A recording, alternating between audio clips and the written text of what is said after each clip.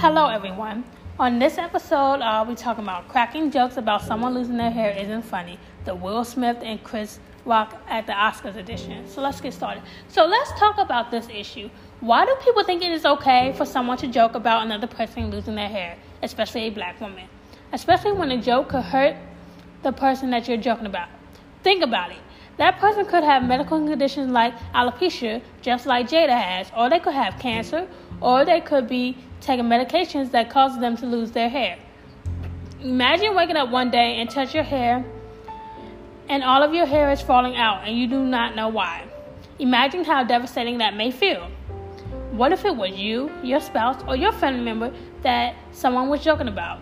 You don't know what people are going through behind closed doors until you go through it yourself. People need to be more mindful of that. I could really tell that Jada was hurt and disrespected by that joke that Chris made.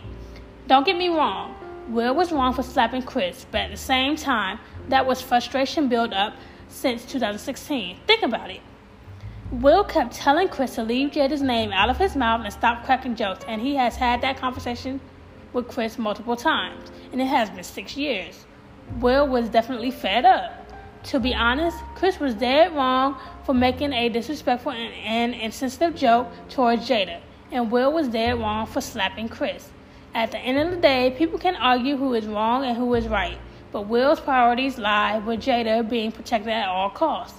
He has apologized, and all we need now is for Chris to apologize as well, because Chris was wrong too.